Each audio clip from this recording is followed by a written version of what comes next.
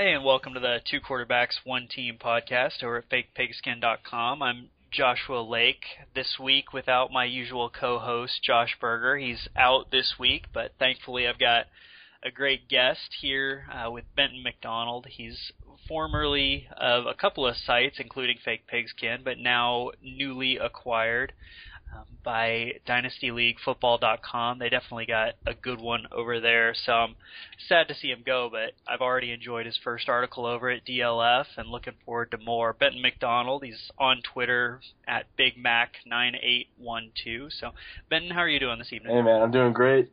Excited to be on the pod. Yeah, I'm glad you could make it. I got to listen to you over on another podcast with Chris the other night, and glad to have you join us. Yeah, thanks, man. Me and Chris had a good time the other night on the Fantasy Rants podcast, I think it's called. Yeah, no, that was good stuff. And Chris, also a former Fake Pigskin writer. So, and then the news today, as we're recording, is that Richard Janvrin moved over to Bleacher Report, which is very exciting. So, Fake Pigskin has kind of got people moving to really great things. So it's fun to see. Yeah.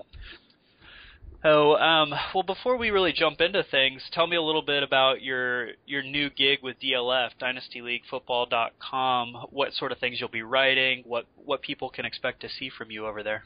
Yeah, so about 2 weeks ago, I want to say, me and 13 other guys and one girl, Carla, she's really awesome and smart.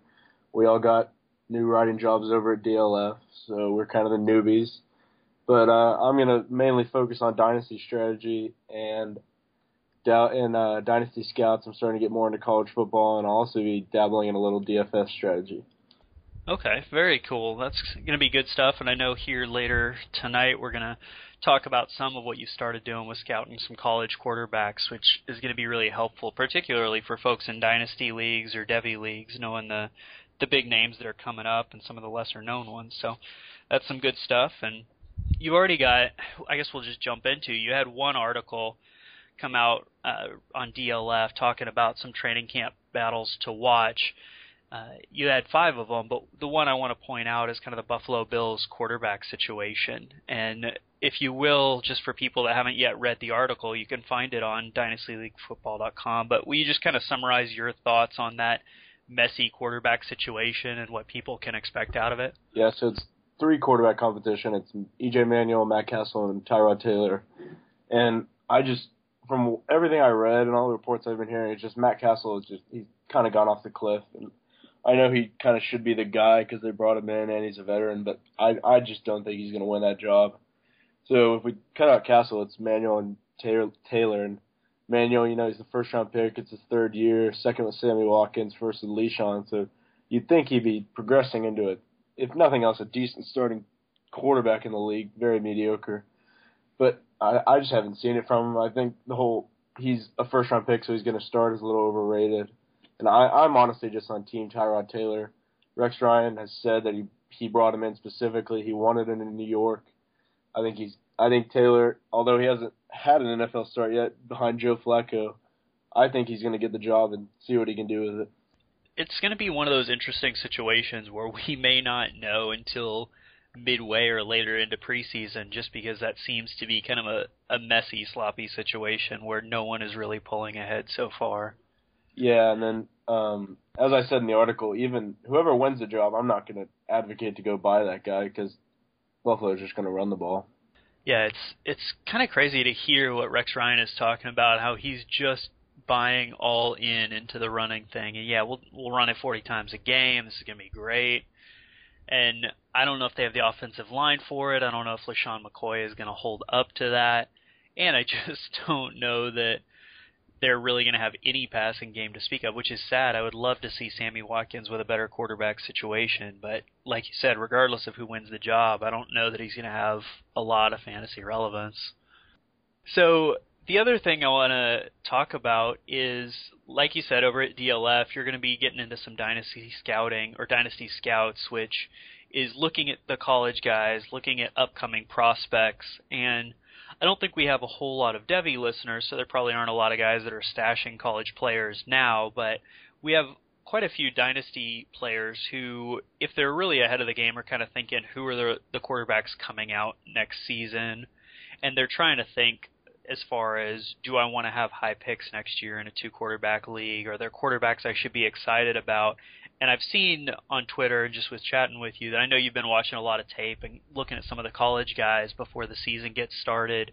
Are there any particular college quarterbacks that you've really been watching lately and have some thoughts on? Yeah, so the upcoming class, 2016, in quarterbacks, it's definitely one of the deeper ones we've seen the last couple of years. Because the last couple, it seems to be top-heavy, or just one or two guys that maybe have a shot, and then a bunch of late-round flyers. But this class definitely has some awesome potential. There'd probably be 4 or 5 first-round arms, if I had to guess. 3 guys I want to highlight are Jared Goff from Cal, Christian Hackenberg from Penn State, and Jacoby Brissett from North Carolina State. So I'll go ahead and jump into it. I'll start with Christian Hackenberg.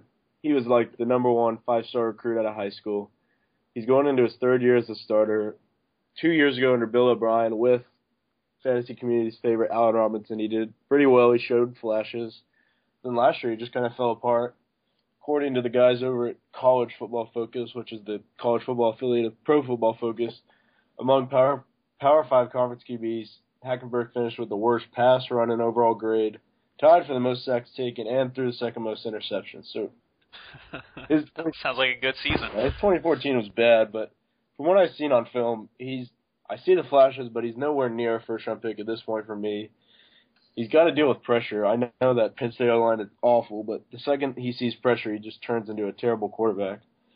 And I've seen the NFL arm people have raved about. When he's given time and he can step up, he can make the throw. But he's got to learn to not just stare down one guy. He's got to learn to do the multiple reads, because that's a skill you just have to have in the NFL. And it's concerning to hear something that sounds almost like the David Carr syndrome, that when you get sacked so many times, it really changes the way you drop back into the pocket. And that's concerning because if Hackenberg is drafted early, like some people are projecting, he may go to a really bad team where there's a decent chance he is still under a lot of pressure. He doesn't have great options. He's not on a real functional team. Is that something that would concern you if he does go to a team that doesn't have a great setup, that isn't real stable, that doesn't give him a clean pocket? Yeah, that's definitely concerning. And, I mean, keep in mind all this tape is from last season. He's still got one more season to play, so we'll definitely be keeping a close eye on him. But I just think he has to develop more. I think he can develop. He's just not ready right now to be an NFL quarterback.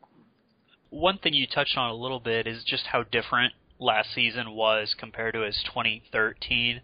And I don't watch a lot of college football. I dig into the numbers and look at the stats side of it, but it's kind of an agreement with my wife, since Sundays are just gone to football. Saturdays I don't watch a whole lot. So is there anything that you've seen on tape that it accounts for why there was such a difference between his 2 seasons?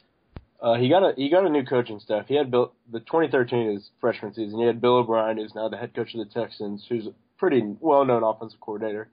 And he had Allen Robinson, that would be nice for any freshman quarterback to have a receiver like Robinson. Sure. So 2014, I think the offensive line worsened from what I've heard, and a new coaching staff, the loss of his best receiver. He was just setting up to regress. Now, you mentioned Jared Goff, and that's a guy, so I am in one Devy league and a few different dynasty leagues, and Goff is a guy that I have definitely been keeping on the radar. I liked his initial stats. I liked the potential. I liked that he was highly rated coming out of high school. But what have you seen when you've been looking over him? What does his tape suggest he's going to be in terms of an NFL prospect? I really like Jared Goff, and I think he's going to gain steam into this season and into the draft season. He's got a really good arm. He's the most accurate player I've watched on film. He can just zing the ball in there. He's probably the best quarterback I've watched so far, but he's still a little skinny. He's 6'3", 6'4", I want to say. He's just got to grow into that frame, and that's kind of natural for a 20-year-old kid, right? So I think if he can keep his arm talent up and grow into his frame, he can definitely be a first-round pick, maybe even top 10. Okay, and that's essentially what you're looking for in drafting a quarterback, whether it be in a 1-quarterback dynasty league or 2-quarterback. I dug into the numbers some this offseason, and plenty of other people have, but it really shows that the high draft picks are the ones that are going to get a chance to succeed. And that's just because the NFL, one, there's kind of a cause and effect that once they draft them high, they want to play them. but also the NFL has a pretty good system for evaluating quarterbacks, and the ones that go high are typically the better quarterbacks. So it'll be interesting to see if Goff works his way up into that top 10 discussion as we get closer to next year. Yeah, I mean, if you just look at the list of quarterbacks drafted after the 5th round in the last 4 years, that'll tell you all you need to know. Yeah, everyone remembers the Tom Brady, the Tony Romo, Russell Wilson more recently, but they are the very rare exceptions. The one that you mentioned that I don't know almost anything about, I had to do some research myself after you mentioned him, is Brissett. I've looked at him some. I see that he was at a bigger school or a better football school and transferred, and looks like he's going into his senior year. But what can you tell me about him? Yeah, he transferred to North Carolina State from Florida, I want to say, but I'm not sure. But he's been getting a bunch of steam on Twitter and in the draft community, it seems, basically just this offseason. But I watched him, and I see it a bit, but I'm a little worried about his translation to the NFL. He's just one of those college quarterbacks. You know, he can drop back, he can make the throws, he can make the progressions. But the way his ability is choosing to run so fast when the play starts is scary to me, and some of his balls, I'm worried about him at the NFL level. But I think with the hype he's gaining, he might become one of those guys that's more popular in the draft community than he is in the NFL community. We've seen that phenomenon, I guess less so with quarterbacks just because there are fewer that come into the draft, but we certainly have seen that draft Twitter and just Twitter at large really focuses in on guys, and they may end up even going undrafted in the NFL for various reasons. And some of those end up hitting, that the undrafted guys can come out and look good. Isaiah Crowell is an example that, although he's not lighting the world on fire, even though he didn't do well in the draft, he's still turning into a pretty valuable commodity, like much of draft Twitter knew. But there are others. This year we have some undrafted guys who are just barely struggling to make the team, and it's kind of hard to know when draft Twitter is going to get things right and when they're going to get them wrong. Brissett's one that I'll have to look into some more. I appreciate you bringing up his name. If you were going to guess, do you think he becomes NFL viable at some point? Yeah, I think he'll get drafted. I don't think he's going to go undrafted. He has good enough arm talent to get drafted. I would probably project right now 2nd to 3rd round. I'm not going to say first right now. Well, then, yeah, that definitely makes him an interesting name to keep an eye on into quarterback dynasties and things like that. So one question that we normally ask guests is what your background is just generally in fantasy football, what got you into it, how long you've been playing, if anything's changed over the years, but then also more specifically, what about the 2 quarterback and super flex formats? How did you get into those, and what is it about them that appeals to you? Yeah, my general fantasy background, I probably started playing 6-8 years ago just with my buddies, just kind of messing around, because we like football, might as well try this out. But then 2 years ago, right around this time actually, August of 2013, I kind of discovered Dynasty. I'm not even sure how, but I stumbled upon it, fell in love, and my first league was on ESPN. Haha, jokes. And then it was a super flex, so I just kind of jumped into that. I wasn't really sure. I think I took Drew Brees 7th overall. It was my first ever Dynasty pick. So nice. My first league was just super flex, and then my second league was super flex. So it was just kind of the format I liked, and that kind of rolled my way. With the few years of Superflex, do you have a strategy that you would say is kind of your ideal? I mean, drafts may not fall to you. You may not have exactly the roster you want. But do you typically key in on trying to get 2 really top-end quarterbacks if you can? Or are you looking for one really high one and streaming the second position? How does that Superflex position affect what you're trying to do with your teams? It seems whenever I do a Superflex draft or a mock, I like to get my guy in the first, whether that be Rodgers, Luck, or maybe Wilson even, and then I'll usually get my second around the 4th to 6th range. I don't like to wait super long because I just think if I can get another above average player like a Tony Romo type as my 2 QB, that's the way I like to go. One of the things that I say a lot on Twitter and on here on the podcast is it's one of the things I enjoy about 2 quarterback and Superflex formats is that there's so many more options for what you can do with your team strategy than there are in 1 quarterback leagues, that you have a lot more flexibility. There's a lot more viable strategies. If you talk about a one quarterback league, the late round quarterback thing is such an entrenched thing. It's an entrenched approach now that it's almost accepted that you need to do that to be a top level player. Whereas in two quarterback, I don't think it's nearly that clear what the optimal strategy is. Yeah, I wrote an article a couple months ago back when I was at DynastyNerds.com talking about contrarian strategy in Dynasty, and the first one I wrote about was early round quarterback, because it is contrarian now. No one goes early round quarterback in Dynasty. Sans, you're getting Rodgers or Luck in the third or fourth. It's basically extinct. Yeah, and it's a remarkable transformation because it was only 5 years ago. I mean, I've been doing this for 12 years now, I think, fantasy football, and it was definitely 4 or 5 years ago that the shift really started happening, because up until then it was running backs and quarterbacks. You liked getting those. The receivers were kind of an afterthought because PPR was still kind of a newer scoring system that people weren't doing, and quarterbacks were just so essential. And part of that is just that the NFL has been changing, that there's much higher passing volume for all the teams. But I agree with you. It's incredibly contrarian to go early quarterback. It's just not something we really see. Yeah, I've done a decent amount of startup mocks or MFL 10 best balls, or even I think I did 2 dynasty startups this offseason. I've grabbed Aaron Rodgers in a considerable few of them just because the consistency he offers at a relatively good price for the production you're getting for him is, I don't like to pass that up.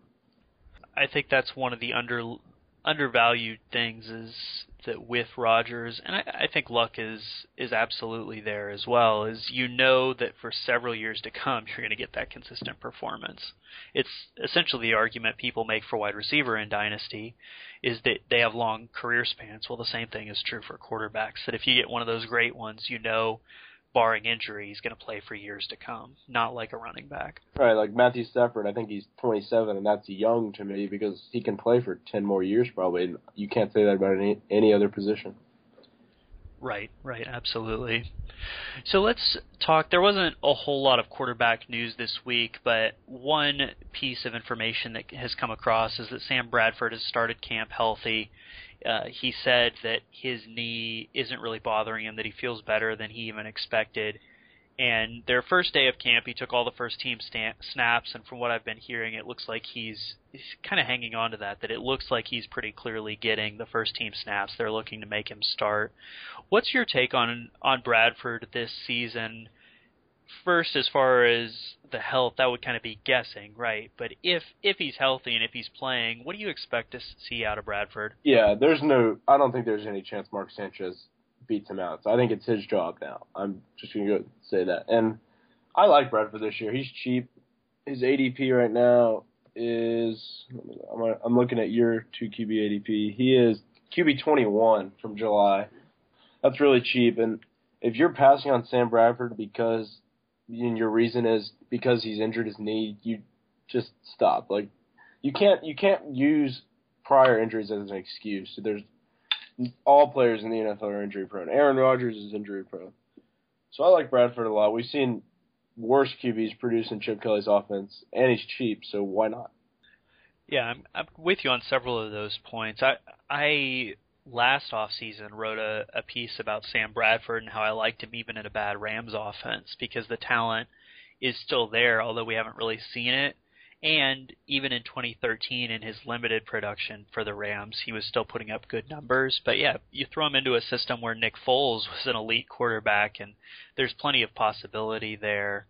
And the injury thing, I talked about it last week on the podcast, but as the saying goes, you're only injury prone until you're not. Like, it's just, it's not really a thing. We thought that Matthew Stafford a few years ago was injury prone and never going to play a full season, and now he's just assumed to start 16 games. And with the knee injuries, when you have bad ACL, MCL sort of things, what it sounds like from the doctors that share about this sort of thing, it seems like there's maybe a 10% increased risk to your knee, which isn't that significant. Like you said, every NFL player's got a risk of injury. You just don't know when someone's going to go down. That's not a good reason to be passing on Bradford. Yeah, and the Eagles' offensive line is considerably better than the Rams' offensive line, and Sam Bradford is the best of Foles, Mark Sanchez, and Michael Vick. I'd take him over, and Matt Barkley, and Tim Tebow. Sorry, I'm rambling. I don't know about the Tebow thing, but I was with you until that.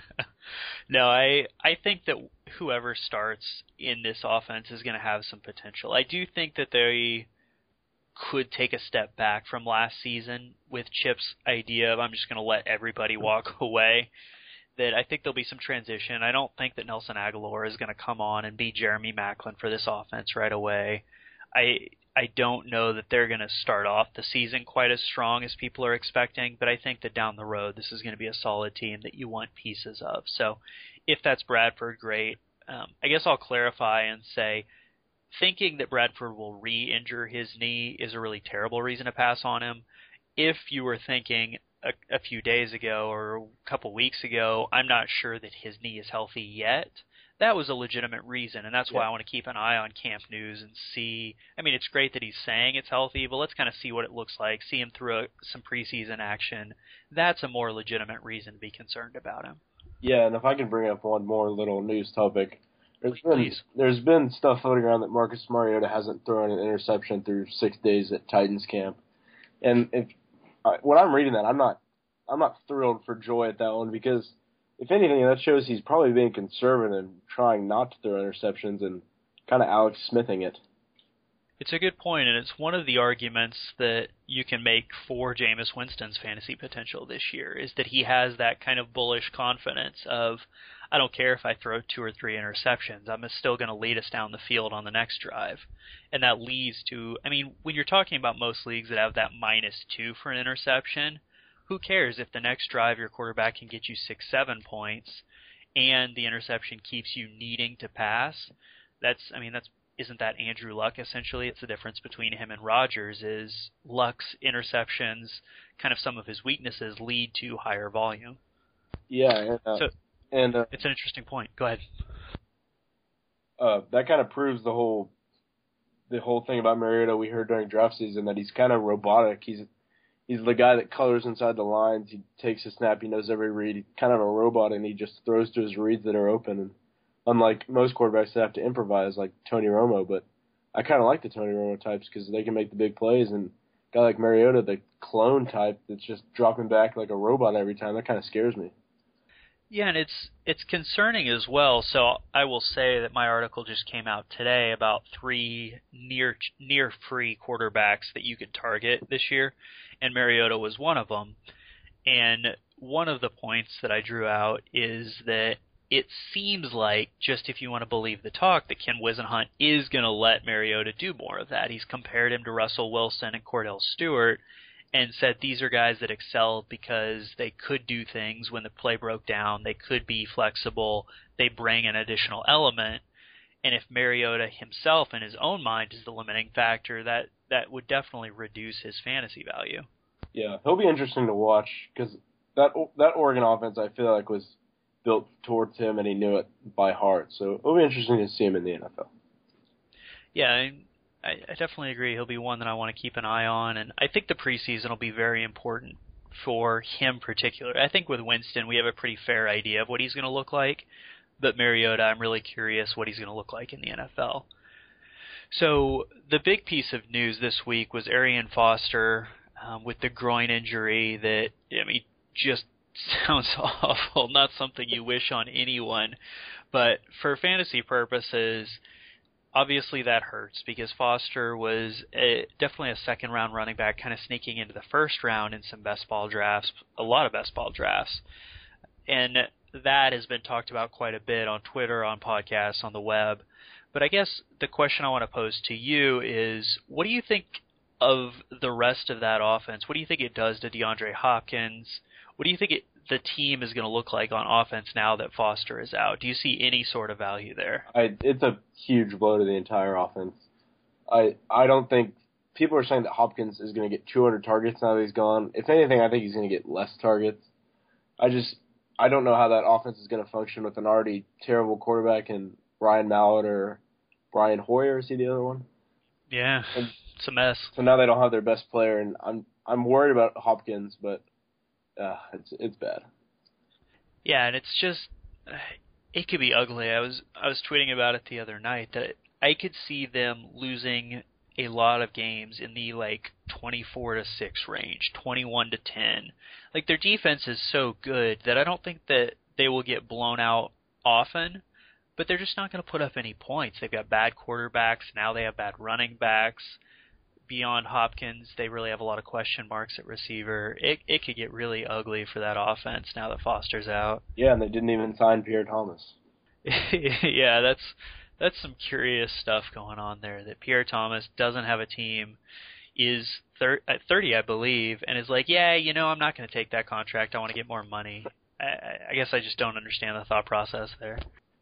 But Foster's coming back week 10, so if you're a contending team in a redraft league, I probably wouldn't hold him all that, but if you want to pick him up week 6, 7, maybe just see what he does for your championship run, why not?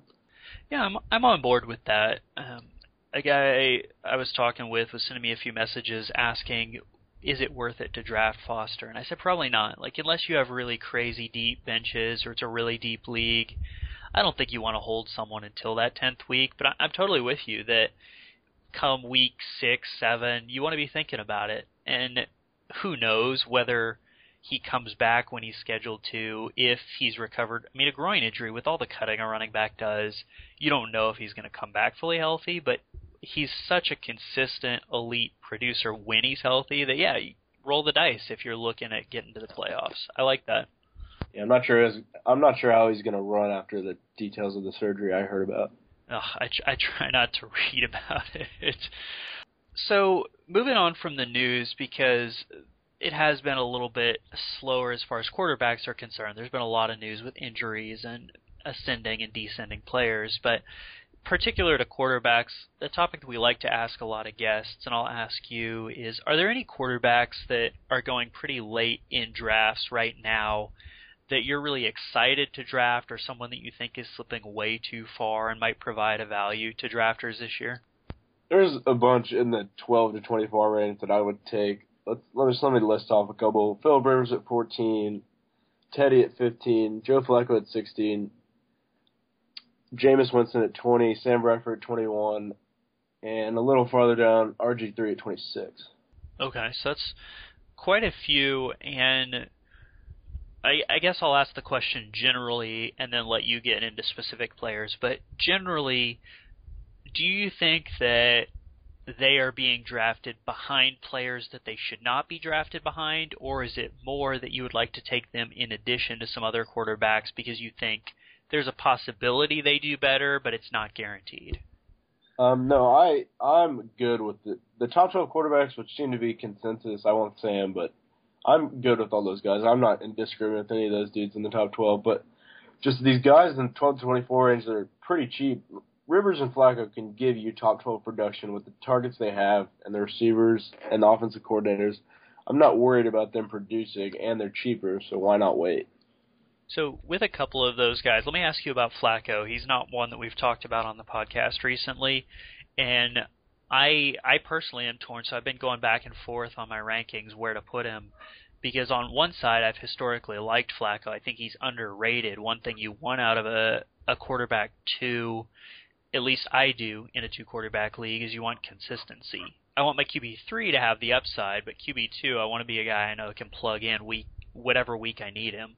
And Flacco is that. But then on the other hand, he's lost so much of his offense. He's lost a coach. Torrey Smith is gone. He has Steve Smith, who's aging, and a rookie that's coming in. And I just really am not sure what the production will look like. So talk to me a little bit about why you like him this year. He lost Gary Kubiak, which sucks because Gary Kubiak's awesome. But he gained Mark Trestman, the guy that was in Chicago the last 2 years, who has a brilliant offensive mind. Trestman has stated that they're still going to run Kubiak's offense, which is a little weird, but I guess that's okay. But so Flacco's going to go in with Justin Forsett, who's a great receiver out of the backfield, the first-round rookie Brashad Perryman, the third-round rookie Max Williams at tight end, and who's their wide receiver too? Kamar Aiken, maybe? Yeah, or Marlon Brown. I don't think it's real clear yet. Yeah, but I just think with the weapons he has, and if they're running either Trestman or Kubiak's offense, I'm fine with either of those. We saw it Brandon Marshall and Alshon Jeffrey had done the last 2 years, and I think Perryman is ready for year one, and Max Williams, even though he's a tight end. So I don't see any reason for Flacco to digress. And yeah, like I said, he's a tough one for me to rank this year. I usually end up with him in that kind of 16-ish range, but I could see it really going either way. So I hear where you're coming from. It'll be interesting to see this year. The other one, so I mentioned Winston a minute ago, kind of contrasting him with Marcus Mariota. I think he's a name you mentioned. What is it you like about him this season in relation to his current price? I like the weapons a lot, Mike Evans and Vincent Jackson and Austin Seferian-Jenkins. And I think a number one pick, so he's going to get all the opportunity in the world. And he's the best rookie quarterback in the last 3 years, I want to say, because the guys last year weren't good. So if Derek Carr can throw 20 touchdowns in his rookie year, it's not crazy to say Winston throw 25, 26. And I know 25, I believe, would be tied for the highest, maybe the highest ever. And that's the argument I've seen always on Twitter is why would you project this guy to have the best rookie season ever? I mean, it's the passing league. They're passing more than ever. He has an arm. He has two guys that can just go up and get it. It doesn't have to be super accurate. Why not? Why can't he throw 25 touchdowns? Yeah, and I don't think that their running game is going to be a strength of the team. I don't think that Doug Martin or Charles Sims is going to take a whole lot of touchdowns away. They'll get some, but I do think there's definitely the potential there. And if they can move the football, then like you said, they've got the tall, big targets that 2 years ago Winston really proved he can excel with those really large receivers. He did that at Florida State. So I do think I've been warming on him. I don't think he is the best talent, or I don't think he's as good a talent as some make him out to be, but I also think he could be in for a pretty solid rookie season. Yeah, and I think that the way the league's going also projects him a lot higher than other talented quarterbacks that would come in. Like if we put rookie Peyton Manning into 2015, he would throw 30 touchdowns. Oh, for sure. For sure. The league is completely different. For better and worse, I think for better, there's a lot more passing. The receivers are bigger. They're more talented. But also for worse, some of the lesser quarterbacks getting thrust into starting day one, that's not a good trend. That's something that I don't think serves the lesser tier quarterbacks well. That doesn't apply to Winston, but someone like Blake Bortles last year, really wish the Jaguars could have let him sit for a little longer. I don't think that benefits him to get thrown in quite so quick. Any of the other quarterbacks you mentioned that really stand out to you, someone that you want to kind of mention it or highlight for being undervalued right now? Yeah, Robert Griffin III is one guy I'm looking at. He's going to go in there with Jay Gruden.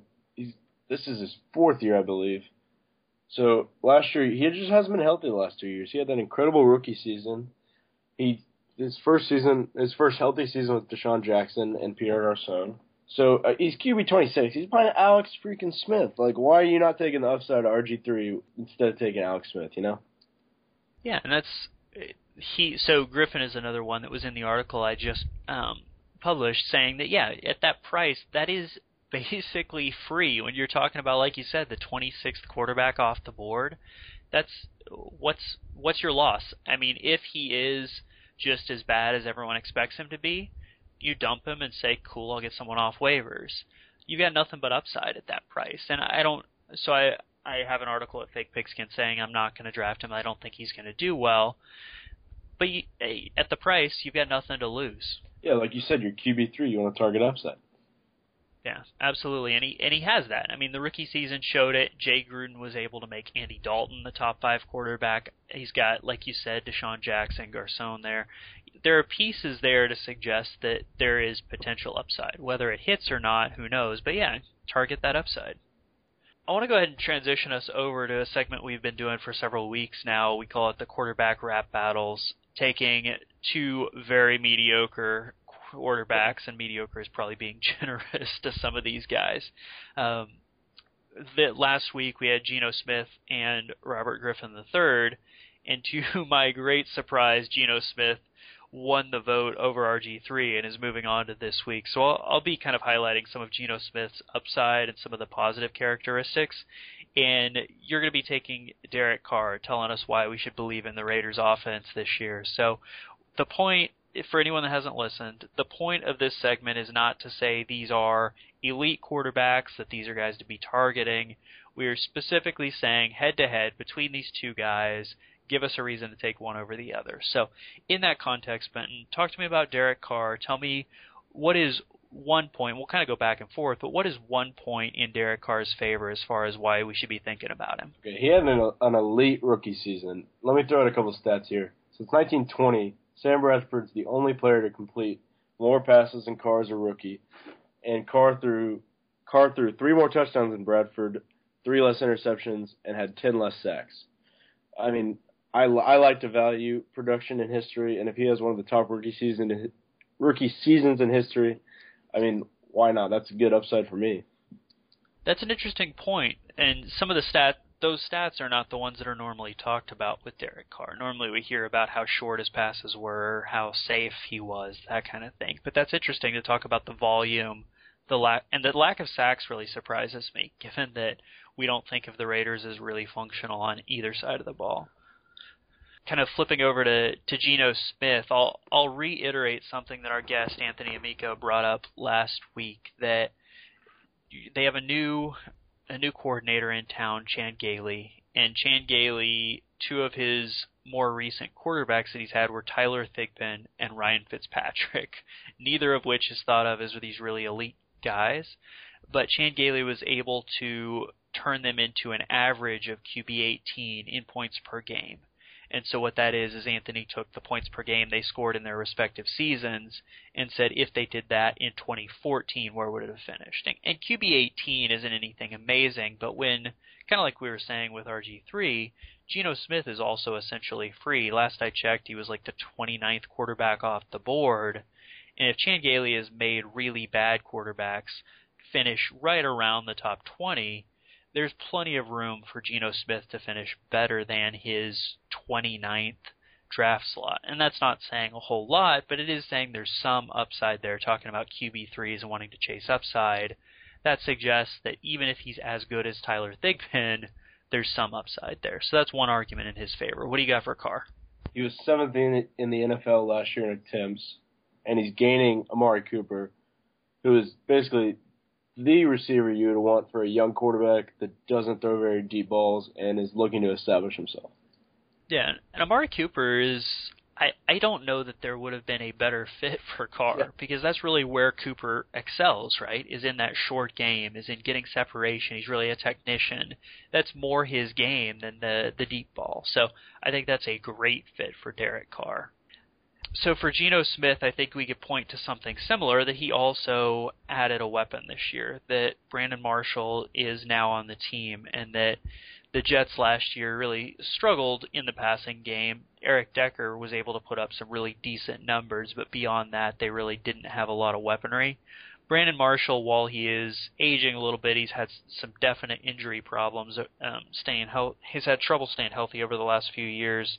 He is a far better talent than anyone outside of Decker has been for Geno Smith. And I think that addition will help. I think having a veteran to really say, here's what a passing game should look like, here's how we should be doing this, I think the addition of that and Chan Gailey is only going to bring better things for the offense. Also, we can talk about Jason Morrow is going into a second year. He's going to be better than he was last season. There's a reason to hope. Devin Smith, a new receiver, I'm kind of going on, but the weapons around Geno Smith are better than he's ever had in his career. So if there's going to be a time that we see a step up from Smith, this is going to be the year.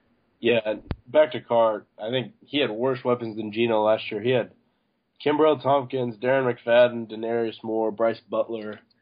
So this year he's got Amari Cooper. They signed Michael Crabtree in the offseason. They almost got Randall Cobb. And they drafted tight end Clive Walford in the 3rd round. And they also signed pass catching back Roy Halou Jr. So, and they're getting a healthy Rod Streeter back. So his weapons are definitely improving, as are Geno's. Yeah, and I think that Rod Streeter is a name that I think people should be aware of. I've taken him late in a couple of drafts.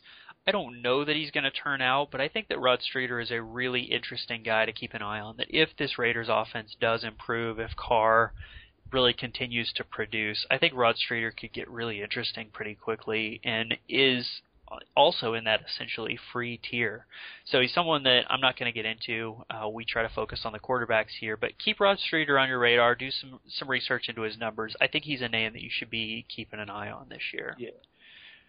So for Geno Smith, the last thing that I will point out is that I think he has a lot more job security than any of the quarterbacks, or most of the quarterbacks would be a better way to put it. Most of the quarterbacks that are going right around him at the bottom of the barrel. The report just a week ago was that Geno Smith should get half a season. That was Jason La Canfora from CBS saying that he expects the Jets will give Geno at least, quote, a solid half season, end quote, to really show that he deserves the job. And I think that that's more than you can expect for a lot of the quarterbacks down in that tier. There's talk just today that Johnny Manziel may have more of a shot than we believed in Cleveland. So maybe that job's not totally secure. The Bills, we just said, who knows? The Texans, we said, who knows? RG3, I don't think it's a foregone conclusion that he's starting for an 8 full weeks, or for the first 8 weeks of the season.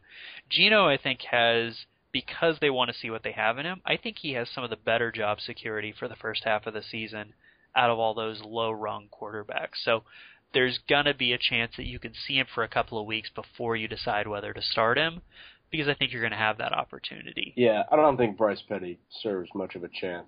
And I'm excited about Geno, you know. I know it's a QB rap battle, but I'm not hating on Geno. Yeah, he's an interesting guy. So last thoughts on Derek Carr before we move on. Is there anything else you really see that we should highlight out of him? He had 18 touchdowns in the red zone, which was 5th in the NFL, along with a 60% completion rating in the NFL, with those targets that with those receivers that I previously mentioned. So if he can keep up his success in the red zone with Amari Cooper, Michael Crabtree, Roy Halou, Rod Streeter, I mean, he can just improve on his touchdowns. Yeah, I mean, kind of taking your approach and saying, I'll step out of the battle a little bit, but Derek Carr is a guy that I liked the talent coming out of college. I wrote quite a few things about him last year, and people have hated on him a lot. They've talked him down, but I agree with you. I think there's potential there. I think there's some stats to suggest that even in a bad situation, he performed well. So I'm real interested to see where he ended up. So we'll kind of come down to the end, and we don't have Berger here. He's been the tiebreaker for us. Last week he was the tiebreaker. But between the two of us, essentially what we do, and I'll put the question to you first. If you were choosing between these two, so we're talking just an utter vacuum, not going to say anything about what the rest of your roster looks like, but from their draft position, you could tell you're probably looking at a QB3. If both Derek Carr and Geno Smith are staring you in the face, which one are you going to be drafting? I'm going to have to fall on the sword here and take Geno. Okay, and what's the thought process there? The touchdown upside is their better team slightly, even though both those teams are pretty bad. And Brandon Marshall and Eric Decker are really good. And I really like Chan Gailey. So I know Geno might not be the best quarterback, but there's not much to like with this not much to not like with this situation. I think you put it really well. I would go Geno, which this is the reverse of their ADPs. Derek Carr is definitely going ahead of Geno Smith in most drafts. So for me, it's a lot of what you said, that I think the situation is there. I think that I guess the point I will put on it is that I see a much higher upside from Geno Smith than I see from Derek Carr this season. That not in terms of probabilities, but just as far as pure upside, what they could accomplish. Like we said earlier, if you want to chase that upside at QB3, I think Geno's the guy to do it. He has more rushing ability. I think he has a higher passing upside in this offense than Carr has this year. And I don't know whether it'll happen or not, but I do think he has the potential to get to a better finish than Carr does. So it sounded like you had kind of another thought on that. Yeah, and I think the ADP is just higher because Carr was a rookie last year, and rookies tend to be higher in ADP because dynasty owners love young players. It's very true, and it's been interesting to see over the last few years that his dynasty has taken on it's gotten more publicity, it's been more talked about. I think there's more people trying it. You definitely see that youth movement spill over from dynasty into redraft, for better and worse. So before we kind of wrap things up, just for fun, you were talking the other night about How I Met Your Mother, power ranking the not NFL players, but power ranking the How I Met Your Mother characters, and I'm sorry? The core 5 characters. The core 5, and I believe, I don't have the exact quote, what you tweeted out, but essentially that there's no question Ted is at the very bottom of those 5, yes. And I don't think I agree with you. What's the question? He is clearly the worst character there. Yeah. Right? I mean, is there any debate? No. I mean, he's obviously the main character because the story's about his life, but he's like so snooty, and like they try to pull the whole dork card, but it doesn't really work, and I don't know, it's just not very well written, and he's so cheesy.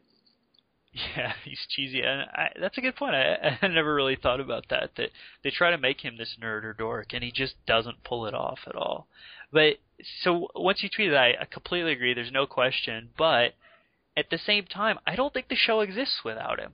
I think as badly written as it is, not just because the plot goes through him, but I think for all their relationships, he's kind of like the hub. They all spin around him in most of the whole series. Yeah, I think you have to keep Ted and Lily, but like the other characters are awesome. Marshall, Robin, and Barney. Like I wouldn't imagine the show without them, but if you had to, you could keep doing it. No, I think that's true. So if you were going to power rank the rest, I didn't see, maybe you did it, but where do they all fall? I had Marshall at number 1, Barney at number 2, no, Robin at number 2, Barney at number 3, Lily at number 4, and Ted at number 5. Okay. I can get behind most of that. Marshall is definitely my first, and I would kind of struggle with where those middle 3 fell at. Yeah, go ahead. It was just tough ranking those 3 because I like them all so much. But I think, actually scratch that, I think Lily's the clear 4, just between Robin and Barney at 2, 3. Lily brings certain appeal to certain audiences that watch, but I think as far as a character, she doesn't have a lot of interesting plot lines. She's more just a side piece to most of their stories. Yeah, and she doesn't know how to keep a secret. Yeah, she kind of falls back into the same cliches through the series. I was telling you off air, I've been rewatching it for I think the 3rd time and into the 7th season. It seems like just each season they bring back the same idea, like, oh, Lily's not going to keep that secret. Here we go again. Yeah, it's always interfering and stuff. It's kind of how she is. Right. So I just thought it was fun. So good stuff. Well, I really appreciate you coming on the podcast, Benton, and being a good sport when Berger was not able to make it. And so I really appreciate it. I will, again, tell people that they can find you over at Dynasty League Football, and they absolutely should do that. On Twitter, you're Big Mac, BIGMAC 9812, and you guys should definitely follow Benton on there. As far as Dynasty League Football, you gave us kind of the general overview, but do you have any specific articles coming out in the near future or things you're thinking through and kind of researching that people could expect to see in the coming weeks? Yeah, I think I'm going to start working on something in terms of like Vegas odds and how you should approach it from a daily fantasy standard, because I'm of the belief that all Dynasty players should play DFS. Okay, so I thought we were wrapping up, but I'm real curious. Why is that? I just think I think the skills you can get out, like return on investment, how much to spend on player X for X production, it's good practice for Dynasty in terms of the off season buying and selling.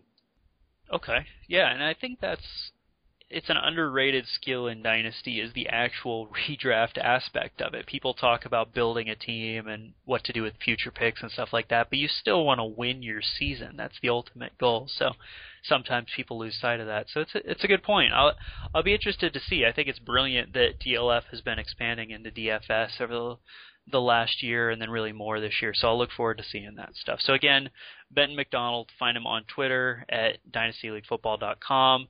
Definitely look forward to seeing what you got coming out, Benton. So thanks for coming on the podcast. Thanks, Ben. Thanks for having me.